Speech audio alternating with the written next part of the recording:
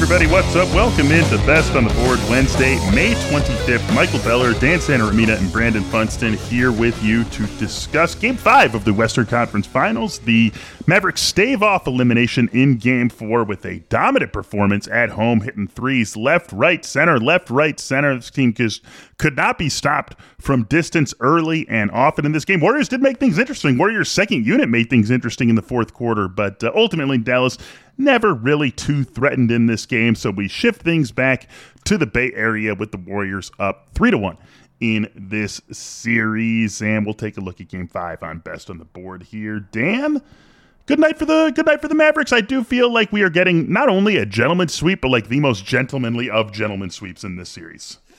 Yeah, it's hard not to think of that phrase when we're seeing this play out the way it did. Although, honestly, this is one of those. This performance could have happened at any point, and Dallas is winning this game every time. When you shoot 20 of 43, yeah. Good job, you win. Yep. Move on.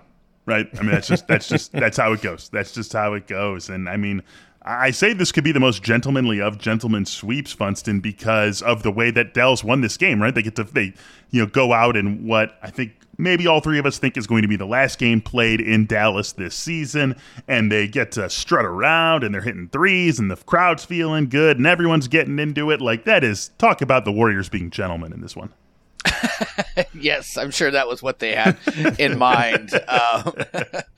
Good season for Dallas. I mean, I don't want to write their epitaph right now, but I mean, I think we all kind of feel like, and we even talked about it, that there was a decent chance this would be a gentleman's sweep. That Dallas would probably get the game, and they did. I'm gonna, spoiler alert, I'm not giving them a chance of taking another one back in Golden State. I'm not either, but are we giving them a chance to at least stay within the spread that sits at 6.5 as we are talking about this? As I make clear on most episodes when we're doing this a day in advance, we're doing this a day in advance. So this is Wednesday that we are talking about this Game 5. The game will be taking place on Thursday night. Right now, as we are discussing it, the Warriors are 6.5-point favorites. 215.5 is the total on this game. And just using previous games on both sides of the conference finals as a guide, this might go up to 7.5. It might come down to 6. The total probably isn't going to change. So even though we are this far in advance talking about the game, if you like the Warriors at 6.5, it's hard to not like them at 7.5. If you like the Mavericks at 6.5, obviously you're still going to like them at 7.5. It's hard not to like them at 6. So basically, no matter what even if the line moves a half a point here or a point there, what we say here is almost certainly going to hold all the way up until tip-off. So let's talk about it, guys. I mean, it's pretty easy for me just to say Warriors minus 6.5. With the way this series has gone to this point, with the fact that Dallas got that one win at home with all those threes, with every single player on the team shooting the ball incredibly well from three, including our man Reggie Bullock, who easily passed the points prop and the threes prop on Tuesday night. I mean, it's just like Warriors go back. This is just all the makings of the Warriors getting back home, taking care of business, and moving on to the finals. So that's probably, as we sit here right now, my favorite play in this one, Dan, is Warriors minus 6.5. Yeah, I like Golden State too. I'm a little weary of Luka just having a heater and keeping them close. I just don't see Dallas winning this game, though, unless they shoot 46% from three again. They're going to try. That seems to be their style, their strategy in this series is to just shoot a ton of threes, and if they make a bunch, they win some games. When you're the underdog, it's not a terrible strategy. It's probably not going to work in a 7-game series. This is not the NCAA tournament. So, yeah, I'm with you. Golden State minus 6.5. I'm curious if you guys are against the Luka PRA prop after last game when he went off, but yeah, 52.5 is a big number, although he's hit it in 3 straight now. Yeah. So, but that's, I'm not so worried about the Luka going off thing because we have 2 losses of 9 or more points for the Mavericks when he scored 40 or more points. So, I think that the Warriors can weather that. They've done it and can still cover. Every point matters. I like it in the 6s because I'm seeing it 7.5 other places. So, take it for as low as you can get if you're back in the Warriors for sure. And that's exactly what I'm going to be doing. Like I said, the first 3 games were all decided by 9 or more points. 2 of those were double-digit wins. So it would be par for the course for them to get back to beating the Mavs by more than 6.5 points. I don't think I have a take on the total 215.5. It was definitely 215.5 in Game 4. I want to say it was 215.5 in Game 3 also. I can't remember off the top of my head. So much happens over the course of a few days that's easy to forget about. But I don't really have a take on the total. If I were going to lean one way, I would actually lean under, just because, the source of Dallas's offense this series has been Luka going for 40, and then you hope and pray that we hit a bunch of threes. And that's not typically a great formula, but Golden State's been so good on the other side that you don't necessarily need a Dallas Game 4 performance to get this game to go over 215.5. And so that's really the main reason why I'm not too interested in playing either side of the total. If I was looking at anything total related, I would probably look at Dallas's team under. That would be the thing that would most interest me in this one. And so I think that this could be another game where, similar to what we've seen in all three, or at least 2 of 3 Golden State victories in this series, where they sit back, they say, Luka's not going to just backbreak us. We're not going to let him go for 53 and carry his team to a win. But if Luka gets his 40 and the rest of the Dallas Mavericks shoot 32%, we're very happy with that. And that typically leads to Dallas coming under their team total. So that's something that I do like in this Game 5 matchup. The total in this series has been so weird to me because, like you said, with Dallas's threes, I mean, it's been up and down. It's either they score 87 in Game 1 and then only 100 in one of the other two the losses after that. They haven't really had the big explosive games. Now Game 4 was over, but it just feels like it's been up and down, and I don't see a strong correlation to that in general. Yeah, I was thinking the team total angle as well, but you're looking at the Warriors at 111.5, and they've, other than the 126 point game they put up in Game 2, they've been 112, 109, and 109, and then Dallas is at 104.5. They've been under twice and over twice as well, and so I'm with you. I think it's the Warriors on the taking the side on the Warriors, but steering clear of just the overall game totals. Yeah, that's it's just been too similar to what we talked about with the Eastern Conference Finals. Like, the games themselves have all been too different to really feel, for me at least, to feel great about the way that the total would go in this. So that's ultimately why I stay away from it. Maybe end up playing the Dallas team under. It's not something I'm playing right now. I'm not rushing to my book to get in on under 104.5 on Dallas right now. But it's something that certainly is in the back of my mind as we sit about 30 hours away from tip-off in this matchup. Props, what do we, other than the Luka PRA that we talk about every single episode when we're looking at this series, which bears talking about because just of what he is asked to do and the fact that it's always going to be a funnily high number, is there anything else that jumps out at you, Funston, anything that you are liking already for props in this game? I just the Steph Curry rebounds, assists just keeps cashing. He got 13 the other night. It's been sitting at 11.5 for every game. Now now it's jumped to 12.5, which I actually like because you were getting minus 130s on it. Now you're more to an even minus 105.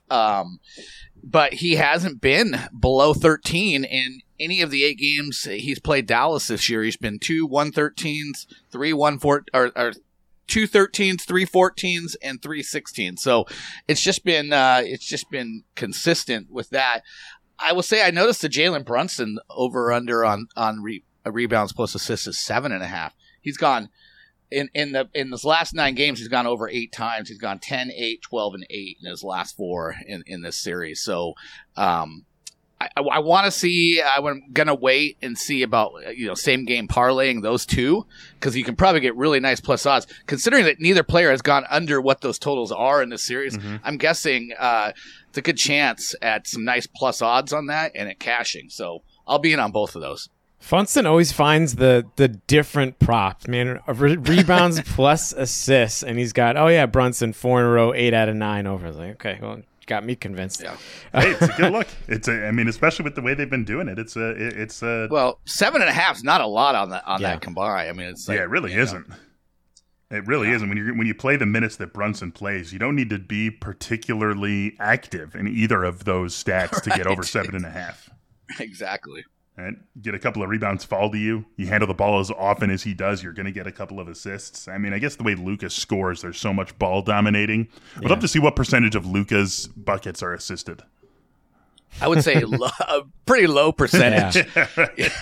It's actually all the ball movement on the threes that maybe gets Brunson his assists, right? But that's, again, the Curry one is, I'm totally with you, Funston. I want to see that bump up. I would much rather bet over 12.5 at -105 than over 11.5 at -130. Like, no question about it. And most books aren't going to let you. They'll let you play with lines. They'll let you please and tease lines and totals, but it's hard to find ones that'll let you really mess around with any props other than like points. Yeah. Yeah, exactly. You'd love to be able to bump that up and get, plus odds earlier when it was at 11.5, but yeah, they're not going to let you play with that. All right, guys, so we are all saying Warriors end things here. We are all saying, correct me if I'm wrong, we're all saying Warriors cover the 6.5 as well, 6.5, 7, whatever it ends up landing at. Is that right? Yep. So then, good scoring nights from the Warriors. Steph Curry, 27.5 is the points prop for him. Klay Thompson, that keeps coming down, 18.5. Draymond Green's at 8.5. Andrew Wiggins is at 16.5. Obviously, if they're going to cover 6.5, at least one of those dudes is going over. I mean, do we just say, oh, God. For me, it's Steph or no one. Like, you guys know I don't trust Klay. And just, we talked about Wiggins after the big game 3 that he had, and just the way he gets his scoring. It's hard to trust him as an over sort of player. We know that one, probably 2 guys goes over, but the only one I feel comfortable with, Funston, is Steph. Here's the deal. I'm not completely ruling out just a Warriors blowout here, and this is what scares me with the biggest stars in the game is the potential. We've seen it a few times in the other playoff series is fourth quarter sits. But Funston, you know this familiar refrain from the fantasy football world. How often do we get asked, "Oh, but the Bills are gonna kill the Jets. Should I really play Josh Allen over blah, blah, blah?" It's like, well, if the Bills killed the Jets, Josh Allen's probably going to have a lot to do with that. So wouldn't Steph Curry have a lot to do with it being a blowout? Yes and no. And also in football, it's very rare that you sit a starting quarterback for an entire quarter. Like, sometimes you don't ever see him get sat at all in blowouts, Maybe they'll turn and hand the ball off a lot more, but I don't know. I'm leery of that. In the back of my mind, I'm feeling there's a decent percentage chance of a blowout. And as we talked about earlier, man, if the Warriors can close this thing down and get that Boston-Miami game going, or Miami series going 7, like, let's just start the rest as quickly as we can and get fully prepared. So I do think they would take it easy down the stretch. But yeah, that's why, I don't know. I mean, when Curry hit on the over rebounds and assists, but not the points in that game when he sat the entire fourth quarter earlier in the series. So that's why I'm sticking with those, because those have been tried and true. The points have been a little bit more fickle. I mean, I think I'm with you, especially with how good those plays have come and how good I feel about the Warriors at covering the 6.5. Like, we talk about it a bunch. Like, sometimes the best bets are the ones you don't make, or sometimes the best decisions you make with your betting portfolio is saying, you know what, I don't need to play this game, or you know what, one bet is totally fine. And I really do not feel like a rush to get in on almost anything in this game other than the Warriors and the Funston special, because of how bankable that Curry rebounds plus assists prop has been, and the fact that it still sits at a number that he has yet to come under in any matchup against Dallas this season. I look at those two and I dust my hands off and say, I'm fine just playing those two and letting things play out the way I think they're going to. The thing for me in this game, I have 2 things on the props. For one, I want to go back to Kevon Looney. I'm stubborn about this one. The thing is, he got a lot of action early in game 4. He got to the line a couple times. He had a few points early. The number's 8.5. So when you get 3 points in the first quarter, like, oh, that's a good start, Yeah. And the problem is when it became a Dallas blowout, Golden State got, and Kerr's mentioned this, I think it was game 2 when they were down big. They were a little panicky almost, or not composed, and rush some shots. And Looney only gets the ball when they have ball movement, right? They dump it into Draymond. Draymond finds Looney, easy layup, right? That worked really well in the first 3 games. And when they got blown out, they kind of went away from running their best offense, I thought, and that was why it got even more out of hand. It's down. I'm seeing 7.5 now, so it's down a point. I like it again. The other thing with props is, I don't know, I don't watch the Warriors regularly enough to know Steve Kerr's rotation patterns, but Do you think he's going to switch around after how Game 4 ended and give that bench lineup a few more minutes? Does that play in at all? Is he just going to go back to what he does normally? I assume he goes back to what he does normally. I would think that he wouldn't mind getting the bench some run if it does end up playing out in the fashion that we are expecting. At least, in a game where the Warriors cover 6.5, they are almost certainly going to spend a good chunk of that game with the Mavericks at arm's length. And so it wouldn't surprise me to see him get those guys a little bit more run than he typically would, just in preparation for Boston, Miami winner, not only because you're getting Steph and Clay and Draymond some rest, but 7-game series against the best team that Golden State has played to this point, regardless of if it's Boston or Miami. That will be the best team Golden State has played in the playoffs for an extended period. You're probably going to need some of those guys to show up, just for a stretch here or there. And so it wouldn't be a bad idea, especially coming off like that unit's got to be feeling pretty good about the way it played in Game 4. So coming off that game, give them a little bit more before you're going into what would be at least a days-long break, a couple of days off. I wouldn't be surprised if they got a little bit more time, and that's contingent on us being right and Golden State having comfortable breathing room for a good stretch of this game. Yeah, I'm trying to imagine who's going in the event of a blowout or a big game, who is going to stay in, and play. And I guess I come back to Andrew Wiggins. I might explore a little bit on him. Yeah, I mean, he, the first 3 games, I think he was like 38, 39 minutes in each one of them. And he was down to 30 in this last one. But if we think it's going to be another Warriors win, well, we know that Wiggins has been out there in those victories for a long period of time. So 16.5 on the points, that was something he was kind of doing with regularity before this last game. Maybe. But again, I think it's a well-positioned line, and his points plus rebounds is 23.5. We were in on the PRA in this game, and it didn't come close. But I think to me, that just feels right on the line and kind of a coin flip, and another one that I just can't talk myself into. Who becomes more interesting if that does end up happening? If we do get some Warriors second or second and a half unit in this Game 5, like Moses Moody? Jordan Poole. Yeah, he seems to be the one they leave in a little bit longer. I loved Moses Moody at Arkansas. Would have loved to have seen him there one more year. I mean, that dude was awesome. I loved him coming out of college. I would have loved to see him back there with another Elite Eight trip for Eric Musselman this past season. I would have loved to have seen Moses Moody still there. But hey, we don't get to choose those things, and we shouldn't get to choose those things.